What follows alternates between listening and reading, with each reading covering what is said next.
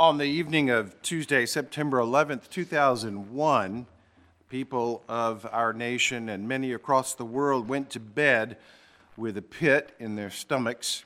The Twin Towers of the World Trade Center had fallen in the wake of an unspeakable attack in which commercial jets full of people were flown into the buildings, resulting in their eventual collapse. Most of us who were alive and remember that event, remember exactly where we were when it happened. I was at a radio station pitching New Covenant Schools, then a very young school, talking about the glories of classical Christian education.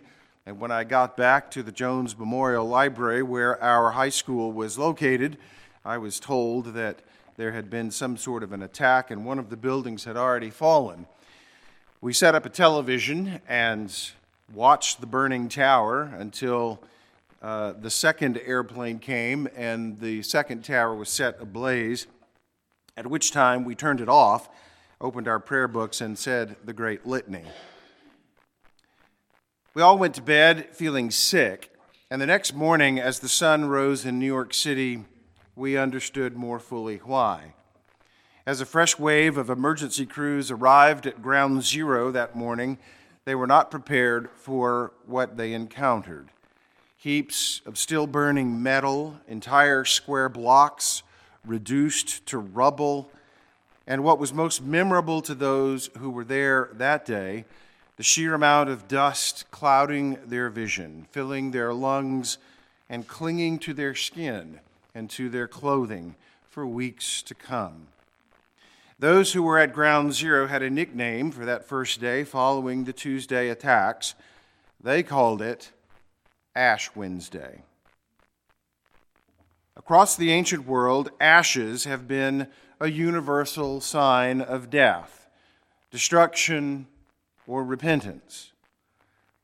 You may recall that when Abraham entreated God on behalf of wicked Sodom, he prefaced his conversation to the Lord with these words, "Behold, I have undertaken to speak to the Lord, I who am but dust and ashes." When Tamar was violated by Amnon, she put ashes on her head and tore the robe that all the virgin daughters of the king were given to wear. When Mordecai learned of the plot to exterminate the Jews in the 4th chapter of the book of Esther, he sat down and tore his clothes and put on sackcloth and ashes, and then ran through the streets crying. And who could forget Job, who, when he was struck with loathsome sores from the sole of his foot to the crown of his head, took a piece of broken pottery with which to scrape himself while he sat in ashes. Daniel prayed for his people as an old man in Babylon and turned his face to the Lord God, seeking him by prayer and pleas for mercy with fasting and sackcloth and ashes. And it wasn't just the Jews. When Jonah's oracle of destruction reached the king of Nineveh, he rose from his throne, took his robe off, covered himself with sackcloth, and sat in ashes. What are we to make of such things? Across cultures and across hundreds of years, men have expressed the disintegration of their lives with ashes, which at the end of the day is about as far as you can reduce the body of a human being. Several years ago, my aunt passed away, and my cousins invited me to attend the scattering of her ashes. We gathered on Bradenton Beach on the Gulf Coast of Florida at a sea grape tree which had been there for years, under which the ashes of her husband had been scattered, a little tree off the parking lot, and we returned her remains to the fine white sand. And I remember, never having done such a thing before, being a little surprised at how small the box was, and that it contained what was once an entire human being that I had loved. We moderns seem to have moved off the dramatic displays of the ancients. I haven't seen anyone in my whole life, in a public or private place, sitting in a pile of ashes because they were profoundly undone. About the only place it remains, the last vestige of such practices is, well, you got it, in the church.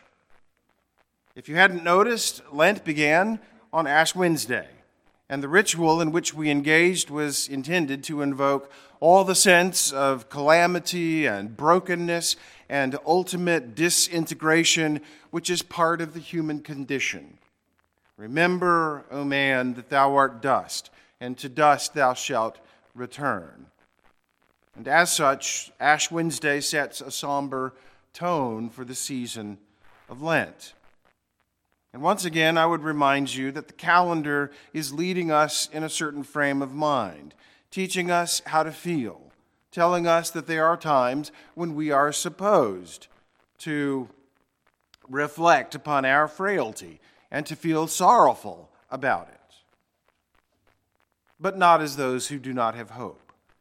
As surely as we are encouraged to take an honest look at our fallenness, our propensity to sin, and our own mortality, the calendar will soon give way to Easter, which is the answer to our great problem.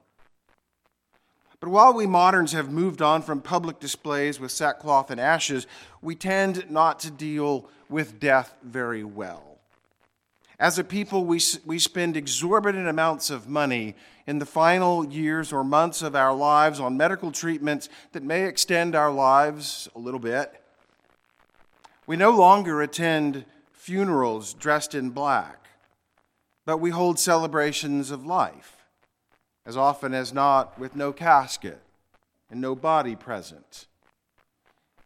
I was doing a funeral as a young man, for whom I don't remember, but I had a few minutes alone in the car with a youngish man, perhaps in his 30s, maybe about my age, who was working with the funeral home. And so I asked him curiously, how in the world did you choose to get into the funeral business? I mean, this is kind of thrust upon me as a minister, but why would you just do it every day? And the young fellow answered and said, well, I went to school and studied grief management. Grief management. I'd never heard that term. I didn't know there was such a thing. Perhaps we've tacitly given the grief managers a little too much influence because they tidily sanitize the funeral moment. They've dropped the word funeral almost entirely, the word funis, which means death or corpse in the medieval Latin, and they've cleaned up the process.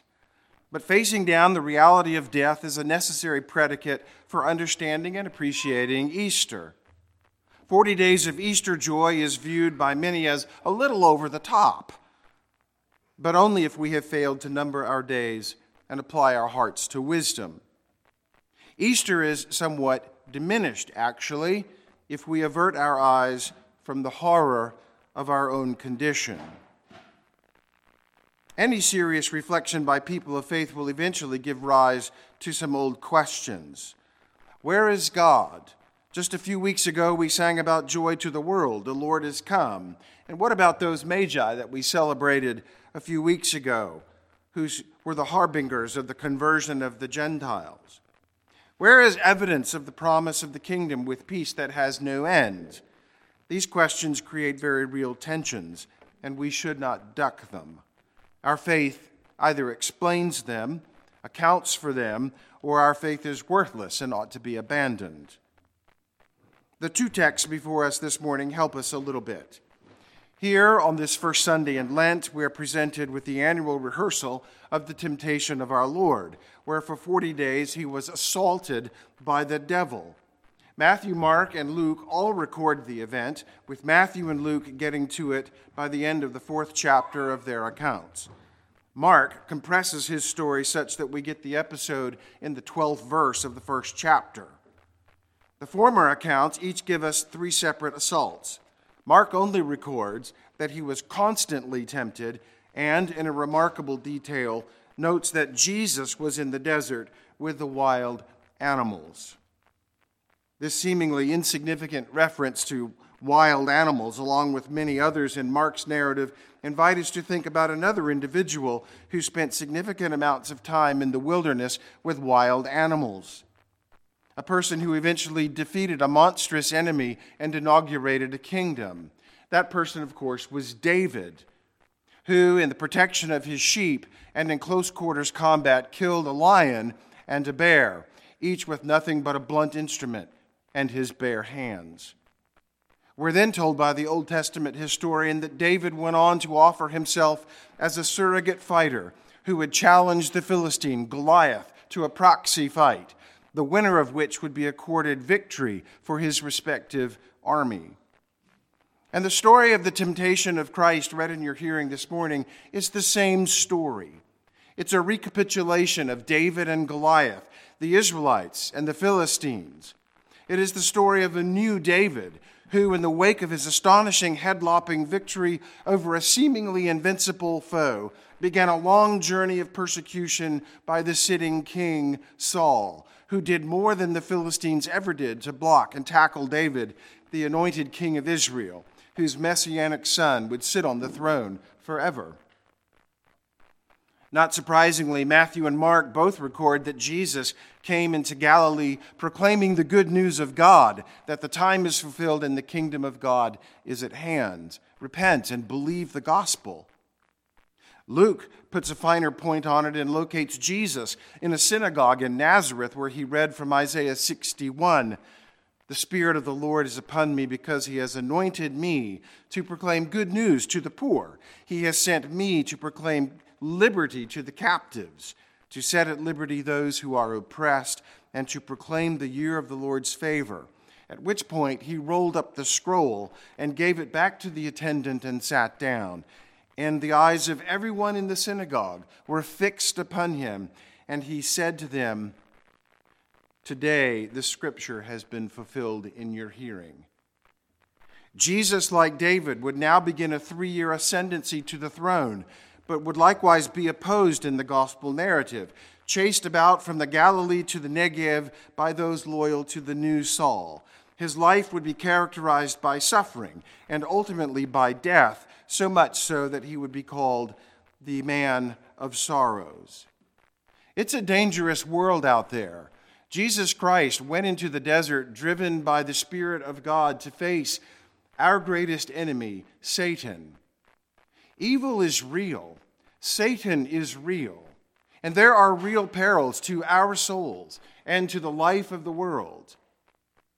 We're not reading fairy tales here. We're reading about the Lord Jesus Christ, the new David, the Son of God, who goes to mortal combat for you and for me to overcome the powers of wickedness to which we are all too susceptible and which would reduce us to ash if it were not for our hero. And the last and greatest of these opponents to Christ is not introduced to us in the gospel narrative. In fact, we won't meet him until well after the resurrection, many chapters into the book of the Acts of the Apostles. And not coincidentally, his name, get this, is Saul. This Saul continues the persecution of Christians until he himself is dramatically confronted by the resurrected Christ on the Damascus Road, is converted, and sustains a completely changed life, signified by his name change to Paul. It is Paul's second letter to the Corinthians that is our lesson today, in which he echoes the gospel pronouncement that the kingdom of God is at hand. He quotes Isaiah 49 and puts it this way: "In a favorable time I listened to you, and in a day of salvation I have helped you. Behold, now is the favorable time. Behold, now is the day of salvation." Paul's declaration is that the kingdom of God has broken in upon the affairs of men. He declares to these Greeks that they are living at the dawn of the kingdom of God. And what Jesus had declared to the Jews at the outset of his ministry, Paul now proclaims to the world.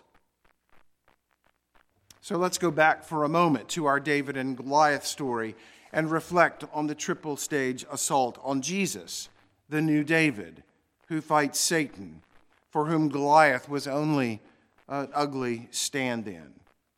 What are they? Stones to bread?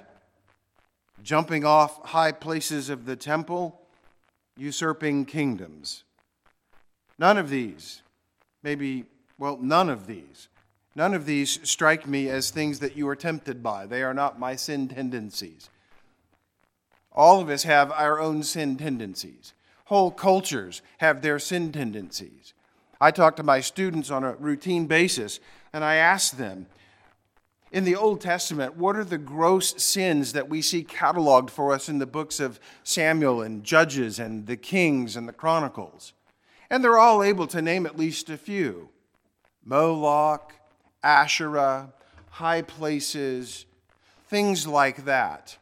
The gods of the Amorites, the Canaanites, the Hittites, the Hivites, the Perizzites, and all of the other ites of the Old Testament.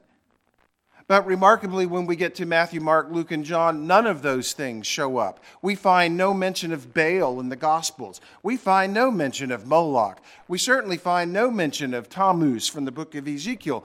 We find no mention of priests putting the twigs to their nose and facing down eastward to the sun. We find none of those things. They're gone. And that's because sin tendencies change in cultures. They change in individuals.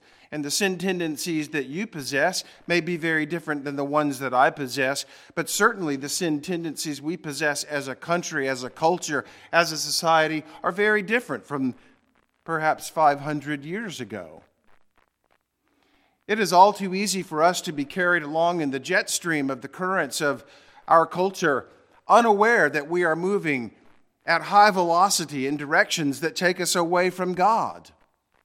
Greed, lasciviousness. All of these things are too easily distractible for us. The comfort of our lives, our standard of living, the image that everything is instant and everything is perpetual and always young. These are messages that our culture sends to us, which we struggle with. We struggle with the addiction of debt, unable to defer gratification for things that we as a people cannot afford.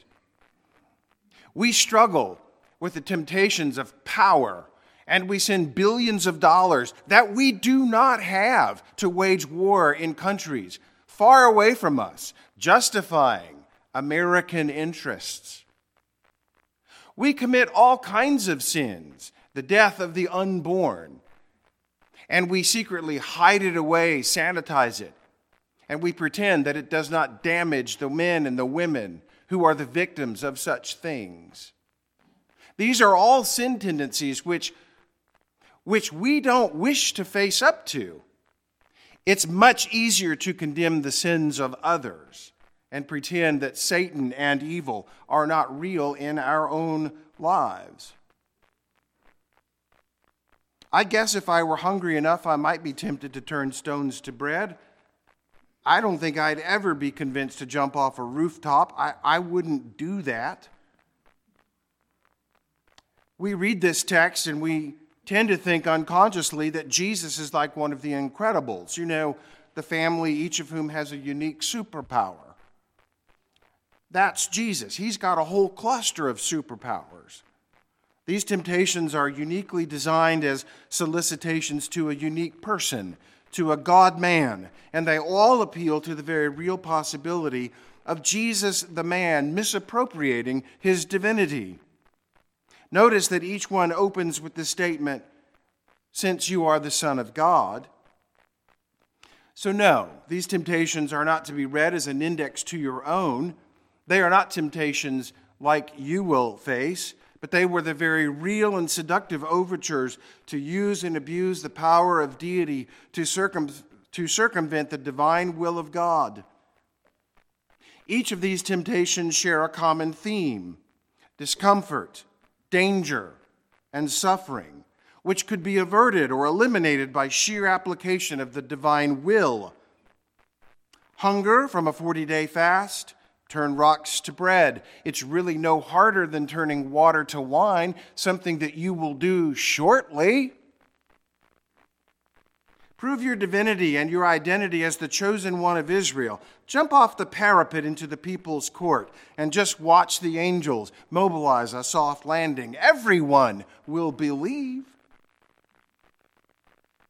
You say you're the king of Israel? Just acknowledge that you and I are ultimately the same.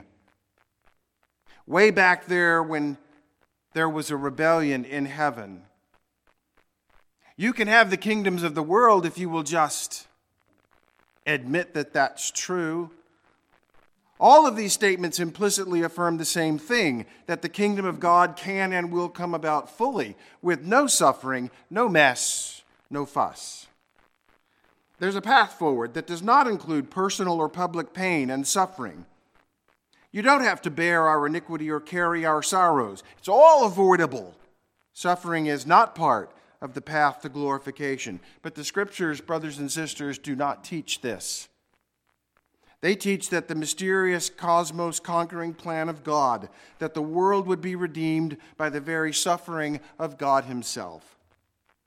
We see Jesus, who for a little while was made lower than the angels, namely Jesus, crowned with glory and honor because of the suffering of death, so that by the grace of God he might taste death for everyone. For it was fitting that he, for whom and by whom all things exist, in bringing many sons to glory, should make the founder of their salvation perfect through suffering. The obvious point of the epistle lesson today is that we who follow Christ will in some way participate in that, in the plan of God for the life of the world. When Paul was converted, the old man Ananias was told by God to embrace him, and the justification was that God himself would show him how much he must suffer for the sake of my name. It's written right up there in the window to my left. This statement does not signify that in being converted, Paul is just going to be miserable, although he spent much of his time in misery. It's a theological statement that suggests that bringing in the kingdom of God to Gentiles and kings and to Israel will be framed up in a life that mimics that of the life of Christ. The kingdom of God is surely at hand, but the kingdom of God does not advance on the greased rails of a charmed life and lack of hardship. Somehow, the mainspring of advancement of the kingdom of God is through a union with the sufferings of Jesus. And thus it is the Christian's embrace of suffering and hardship and his Christocentric orientation to it that fulfills the claim of the gospel. Thus, in one breath, Paul affirms to the Corinthians that now was the day of salvation, that the Messianic age had finally arrived. But in the next breath, he affirmed exactly how he commended himself as a worthy witness and bearer of the mission of the kingdom. As servants of God, we commend ourselves in every way, by great endurance and afflictions, hardships, calamities, beatings, imprisonments, riots, labors, sleepless nights, and hunger. In the same way, he would say in Colossians that I rejoice in my sufferings for your sake, and in my flesh I'm filling up what is lacking in Christ's afflictions for the sake of his body, that is, the church. Paul talks about three kinds of suffering, and you may experience all of these or some part of them. There seems to be general sufferings that come to us by way of providence. Afflictions, hardships, calamities, the ordinary arrangements of God's hand in our lives, in which life circumstances will close in upon us in ways that are beyond our control. But there are specific sufferings also inflicted upon us by others. For Paul, they included beatings, imprisonments, and riots, and I hope that those don't happen to you. But it's for sure that somewhere along the way, someone is going to injure you, someone's going to harm you, someone's going to hurt your feelings, someone's going to bully you, rob you, or somehow contribute to your detriment. Paul experienced more than his share of these. And finally, there is the specific kind of suffering to which Lent calls us right now. The kind of suffering that is self-inflicted. Labors, sleepless nights, and hungers. Better rendered as taking on trouble, watchings, and fastings. Paul deliberately chose to do hard things, labors. He didn't suffer sleepless nights due to stress. Rather, he would stay up late, give up sleep, prayerfully watching. And then there was his fasting. He was not complaining here of missing a meal. He is referring to his habit of neglecting food in intentional self-denial. It was a way of subduing what was so easily carried about in his own flesh, just like we possess. Parents often ask me what the difference is between my school and others, and I routinely tell them that for many children, especially middle schoolers, school is something that just happens to you. I know that that's what it was for me. You get on the bus, you show up, you sit there for 6 or 7 hours, school happens. I tell them that when students transfer here, the biggest adjustment is not Latin. The biggest adjustment is rather the shock to the system, that they actually have to work and that their teachers hold them accountable to do so. Brothers and sisters, the biggest shock to the system in the Christian faith is that you have to work at it. Christianity doesn't just happen to you. But our culture would tell us that it's easy. Go along with the current. No resistance is necessary. But it's not true. You actually have to engage the difficult things of your life. You have to overcome dishonesty, pride, lust, anger, jealousy, greed. These don't go away any more than fat falls off your body unless you go to the gym. We said it in the Great Litany this morning, and I was struck by the list of things that we must resist. We pray that the good Lord would deliver us from the crafts and assaults of the devil. We pray that the good Lord would deliver us from blindness of heart, from pride, vainglory, hypocrisy, envy, hatred, malice, and all uncharitableness. I'm sure in this list that there is something that you can find that is in your sin tendency. From all inordinate and sinful affections, and from all the deceits of the world, the flesh, and the devil. And on it goes. These are things that we must actively resist. And these are things to which the church is calling us in this season of Lent. I'll conclude by saying this. Going to the gym in the morning is not the thing. Going to the gym in the evening is not the thing. You may go to the gym and work out, or you may run down the Blackwater Creek Trail. But that's not the thing. You do those so that you control your weight, so that you feel better, so that you manage your blood pressure. Whatever it is that you're doing, the exercise is not really an end in itself. Maybe it is for some people. I don't know. If I've seen people on Facebook, it's a little bit maybe an end in itself. But we don't exercise or diet as an end in itself. There's always some greater good. Lent is the same way. The church is not calling us to self-denial and self-abnegation just as an end in itself, but that we may put habits in place that fit us and that make us consonant with the glory that is to be ours in the Lord Jesus Christ. And so Paul says to the Philippians, I do these things that I may know him and the power of his resurrection and may share his sufferings, becoming like him in his death, that if by any means possible I may obtain the resurrection from the dead. Amen.